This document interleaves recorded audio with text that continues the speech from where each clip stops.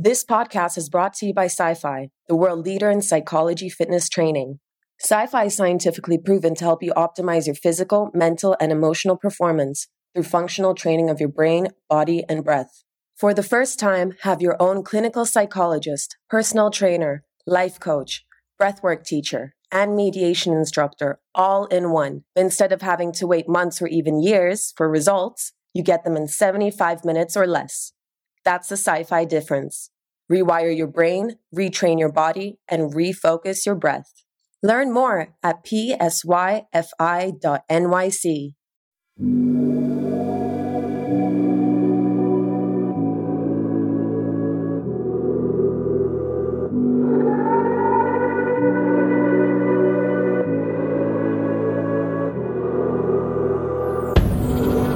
Welcome to Life's Tough.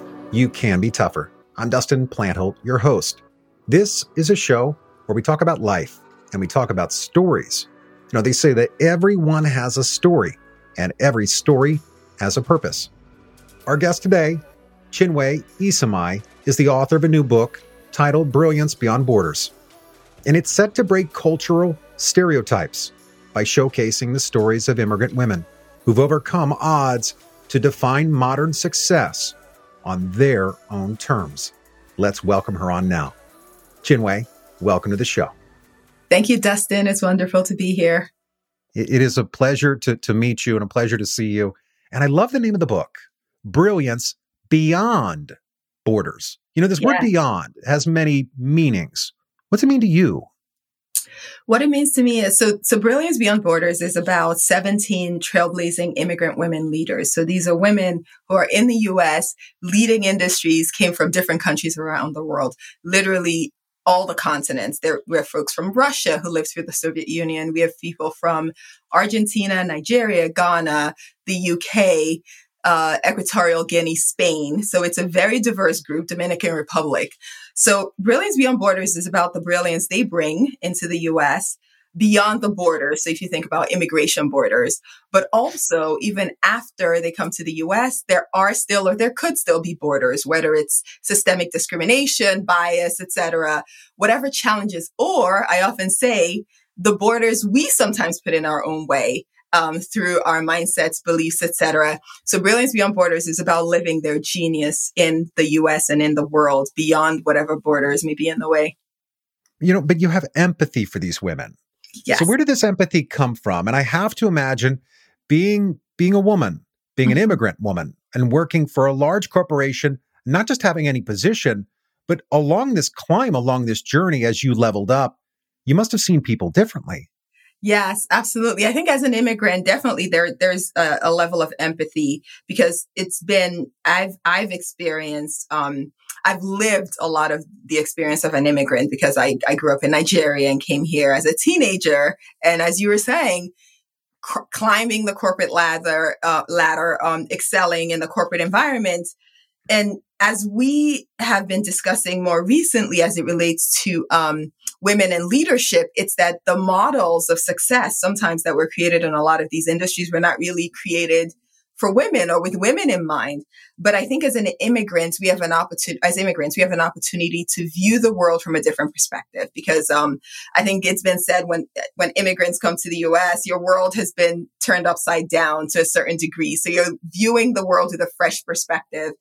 And what I would often say is while I may see some of the barriers or some of the borders, it's always been my principle not to focus on them, to always think through strategies around how I can continue to excel. And part of that was also for me viewing my immigrant experience as leverage, as a positive thing. So, and specifically in the corporate space, leaning into the anti-bribery area, because I grew up in Nigeria, I was fascinated by the topic. I didn't want to point that out, but I'm sure somebody's thinking that Nigeria, now I'm not saying it is, but it's one of the top names that most people think of problems. And that's where my passion for addressing that came from. because I grew up in environments where around the dinner table, we're talking about corrupt governments and how the country can be better and how the world can be better. And I remember watching the UN on TV and dreaming about how we can make a better future for the continent. So that's where it came from. That's where the passion came from. So I did not come into the anti-bribery role at Citi just as a job. It was a passion. It was a mission. It was a purpose to really change the trajectory of an entire continent. And it's contagious. I mean, passion is contagious. This had to have changed, well, candidly, it had to have changed the mindset around you, of the people around you. Yes, absolutely. And I think, and even my manager at the time said, when he interviewed me, he could tell it wasn't just a job for me. It was a passion. And I think that passion was very important. And it really drove, I think, a lot of the success that we had as we established this program. Because when I joined the company, we only had a couple of people focused on this area, and we were already doing business in over 160 countries. So there was a lot to be done from a compliance standpoint in terms of creating a program, fleshing out the policy, connecting processes, payment processes, automating processes. So it was really a fascinating journey. And for me, I really do love working with people, bringing people together. So it was very interesting to me having that opportunity to work across different groups within the organization to move things forward. So we talk about mentorship, that it means many different things. There are some people, well, they have to be told how to do something or why to do something. I refer to you as I got it. Like, you figured it out. There wasn't a roadmap for the company you're working with, Citigroup, on this, because it was new. Yes. You had to figure out what worked. And I imagine there wasn't a lot of room for error. That sometimes in life, in this world, that there isn't room. So how did you do it right? How were you not impulsive? That is such a great question. I think coming into the role, I did have a lot of self-doubt. I didn't think I was ready because I was in a way, I guess I should say I was tossed into it because I had started at Citi and the person who was running at the program left about 4 months later. And I'd come from Goldman Sachs, which is a much smaller bank, does business in about a third of the countries that Citi does business in. And so it was a massive change for me stepping into the role. And you started the question out talking about mentors. So mentors are really critical because I had this mentor who actually I'd known from when I was at Goldman Sachs, who believed I should have been running the program there. And he just always saw this potential in me, even when I didn't see it in myself. And I remember him nudging me and saying, yes, you are prepared. You taught this. You were a law professor and you taught the subject while you were a law professor. You studied this. You really know a lot about this area. You were talking about this even before you did it full time. You're absolutely ready. And so, and readiness is an interesting word because readiness doesn't mean you have all the answers, right? So there will still be challenges when you step into it. But I think I was as prepared as I could be because I had the academic training from teaching the subject and then the passion from growing up just talking about this, and then an understanding of large financial institutions because of the other experience. And then, of course, my legal training and background, and just taking all of those things and applying that judgment.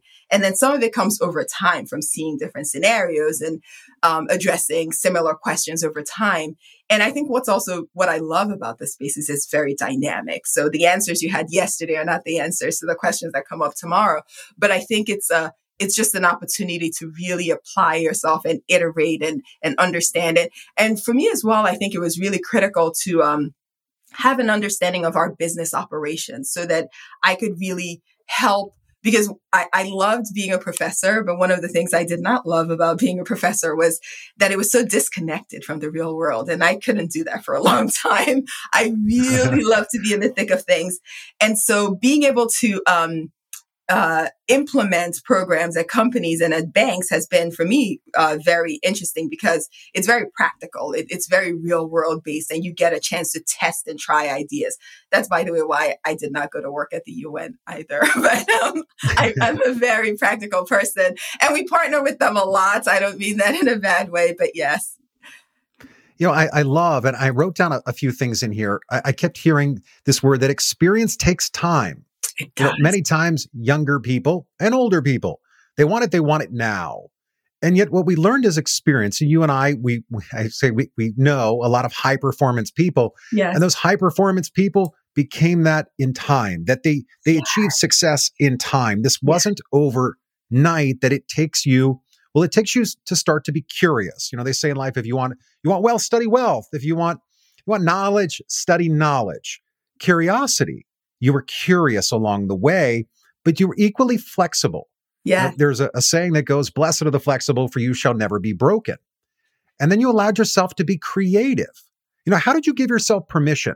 Because we get trapped. Many of us get stuck, but you didn't allow that to stop you. That it doesn't matter if you came from the bottom, you came from the top. Many people become volunteer victims of circumstance. But you, however, found a way to thrive in adversity. Yes. Quite candidly, the women that you met along your journey, they went from surviving to thriving. Yeah. How they do that? Yes, I think, and each of them had a slightly different story. And I think part of what we learned too is that there's no single path. And to your point, there was no one, I didn't know anyone who had been chief anti-bribery officer. I just, when I reflected on my skills, I thought, here's an area I'm passionate about. Here's my background experience. And here are the things that I think I'm great at. And here's how I can contribute on a large scale to a global bank.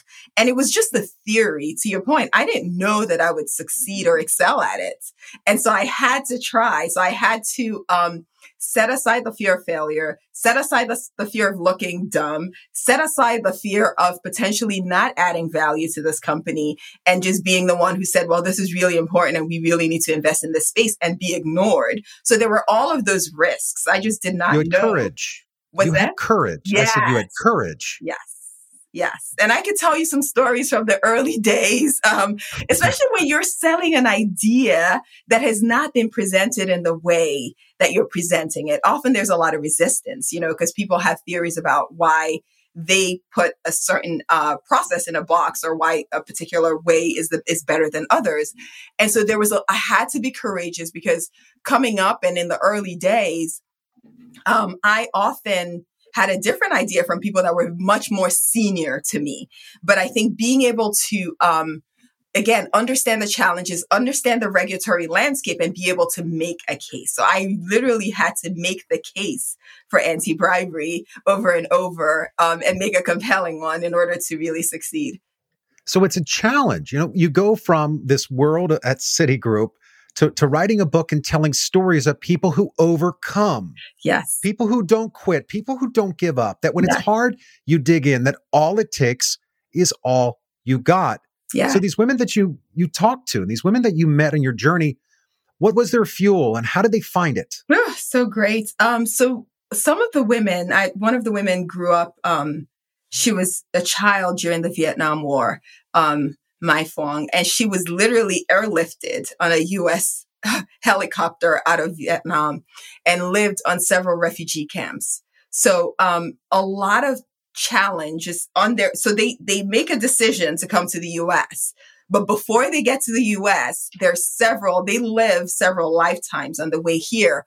And for her, I think it was very important to face that trauma, because it was a traumatic experience living during a war, to face that trauma head on and to address it, right? So she had, it took a while actually before she was diagnosed with post-traumatic stress disorder. And then also through storytelling, because a lot of times when people go through really traumatic episodes, they shut it off, or they don't talk about it, and they have a lot of guilt associated with it, survivor's guilt and different things. So for her, they actually won a couple of Emmys for movies she had made about the Vietnam War. And it was the storytelling and that collective experience, the experience of the collective, just encouraging one another along the way. And that's really also what my book is about, right? And it started from having an immigrant student who she was lacking in confidence. And I thought, wouldn't it be great if someone wrote a book about, inspiration, right? Not just talking about immigrants from a victim perspective, or immigration at the border necessarily. Why don't we talk about what it takes to actually thrive in spite of adversity, how to use adversity as fuel. Some of the other women talked about how they turn no's around and how rejection is a call to action. Really fascinating. And I've really come to embrace that as well, because I think often people think that when they see successful people, they sometimes think, A, there's a straight line, or B, that they never fail at anything. But it's really understanding that failure is an essential ingredient. Sonia Richards-Russ talked about that as well. That's a beautiful way of putting it. It says captains are made on rough seas. Yes. That it's on the rough seas that you're made. Anybody can do it when it's easy. Absolutely. So then, Chinwe, how do I become the first? How do I become the first to succeed? I don't have anybody behind me to tell me how to do it. Maybe I don't have strong mentors or people that are the best role models around me. So how do I defy the odds? How did they do it? So I think the first thing is, and I talk a lot about going within, because I think a lot of immigrants think about success on the outside, or they think about the degrees or the accomplishments, et cetera. It's very important to be thoughtful about what is your individual genius? Like, what have you come into this world to accomplish? And sometimes that's a combination, as I was describing with mine, of leveraging your background and thinking about the things that frustrated you as a kid or frustrate you today. And then where are you passionately curious? What are the areas that you're truly passionate about? And digging into those and thinking about how can that be a part of your life's work? How do you really bring life to that area? So for me, that's where it started, from that reflection. And a number of the women, that's what it was. It was just understanding that they have this unique talents and gifts that they're bringing into this world, honoring that, right? And really embracing it and digging into it. And then the combination of that and innovating over time. So it's actually really interesting. Some of the women, when I first met them, and Maureen Umeh is a great example. So she's an Emmy-winning journalist out in DC. And she started out just as a journalist, and that was her dream. And she won all these awards. And then she made this huge pivot into politics. So she was approached to run for office, and she realized that she can use all of her talents around media and communication to advise politicians. So she advised the Obama administration before, as part of the elections. She now works to identify female candidates to run for office in Africa and Latin America. Wow. I mean, what a pivot. But she's still a journalist and still doing great work with her craft and her art. So it's really a lesson around the journey of life is about growth. It's about ongoing examination, re-examination, but also honoring and finding the time and space to listen to that inner voice. You always find time to do the things you really want to do. Yes. Don't you love that? I mean, it seems to be such common sense that I hear people, and I'm sure you do as well. Well, I don't have time. Yeah. I don't have time to go to school. I don't have time to read the book. I don't have time. To which the response, and somebody much wiser than me, my uncle gave me this advice many years ago. Das, I've never run out of a minute of each day to do what I really want to do. And so the question is, how do you decide where that minute goes? Let's say you're down to 1 minute a day, Chinwe. You have 1 minute left. Where should it go? So I think for everyone, it's going to be different. For some people, that one thing could be health. You have a particular health challenge. For other people, it's going to be mission. For some people, depending on what's going on, it could be a relationship. It could be a child. It could be a spouse. A relationship you really need to address.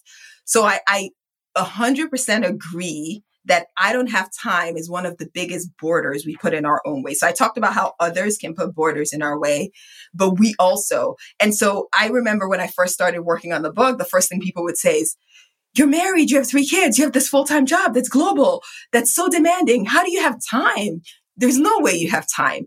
And to your point, we always have time for what's important to us. We always have time. And so I think it all begins with we have to create priorities for ourselves. So we start with the annual plans, then the quarterly, then the weekly, but also day to day. We have to take, even if it's 5 or 10 minutes, to reflect on what are the 3 things I need to accomplish today. And if you narrow it down to 1 or 3, I love 3, so I say 3. But for some people, it may just be 1. And if you accomplish that, you're successful. It doesn't matter who texts you today. It doesn't matter who emails you, and it doesn't matter what else comes up. If you get those 3 things done, or if you get that one thing done that's on your list, you've had a successful day. And when you look back on your life, a month, a quarter, a year, you realize you've lived with purpose as opposed to in reaction. That's a beautiful way of putting it. That you have found this balance, to be the wife, to be the mama, to be the helper, to be the teacher. And to me, speaking from a man's perspective, that men that are at a stage where they start to look for mentors, they typically look at men, but to me, look at the women around you. That many of these women, well, they are mentoring you. It may not ask them to be your mentor, but when you see the best of people, those are things to replicate. Those are things that you should strive to become. That many times we look at the success of a person in business, but we don't understand they have failed in their personal life. So when we learn from those from business and personal, it sounds to me that the stories that you took weren't necessarily the 17 most powerful women on the planet. That's exactly right. I love that you get that. That's just amazing that you get that. So, because one of the things I asked each of them was, how do they define success?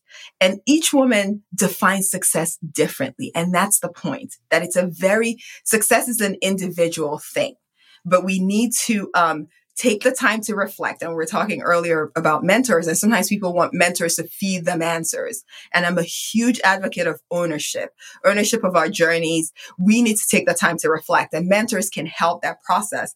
I also love that you said men can learn from women, because one of the things I often tell my female mentees is seek out male mentors. Like, you don't always have to focus on finding a woman who's just like you or who has exactly what you want, whether it's, the family, the children. You need, and there's a place for that, but you also need that complementarity of hearing from a different perspective, from a male perspective. And some of my greatest mentors have been men, whether in terms of, helping define my career strategy. But again, there's always that element of ownership. So it's not that I don't listen to my mentors, but I take ownership of my decisions. And I've actually gone against some of the recommendations of mentors because I think I was really, really clear about where I wanted to go. And we're still, again, I've had this relationship with this one mentor for over 15 years. So we're still really good friends. But the point is taking that level of ownership and having them be voices that contribute to us figuring out where we want to go and how we want to get there. And so I think mentors are also important, because a lot of what I've seen as I mentor women is a lot of times people get stuck. They feel stuck. They feel like there's a ceiling, or they feel like there's some limit. There's a border, right? I love the metaphor of borders, but and usually a mentor can help even as a sounding board, and to help you get going and to define what are the 3 things I can do next. And sometimes it's a very little step, but that really helps build momentum. And then you can build on that over time and continue to move in the direction of what you want. And so I really tell people, combat that idea of stagnation, the idea of a ceiling or a border, or because often it's just in our heads. Oh, I'm stuck. I can't move forward. And so mentors are really helpful for that. And a lot of the women in the book, and I think that's part of what I'm hoping to accomplish. And one of the things I also do within the book is I share a brilliance blueprint. And that's where the reader can take the concepts from the book and apply to themselves. Because what I really did not want, because sometimes I get this, is, oh, wow, Chinwe, you're so amazing. And Basila is so amazing. And Mai Fong is so amazing. But I could never, be that. Like, you guys are cut from a different cloth. And so my mission really with this book is the idea of democratizing genius, and the idea that we are all geniuses, and we need to honor that, and we need to follow the path and iterate and make a difference in the world and in our industries. And how did you know, talk about borders, how did you know the book was done? Is it done? We hit a deadline. Honestly, it's one of those That must things. have been such a challenge.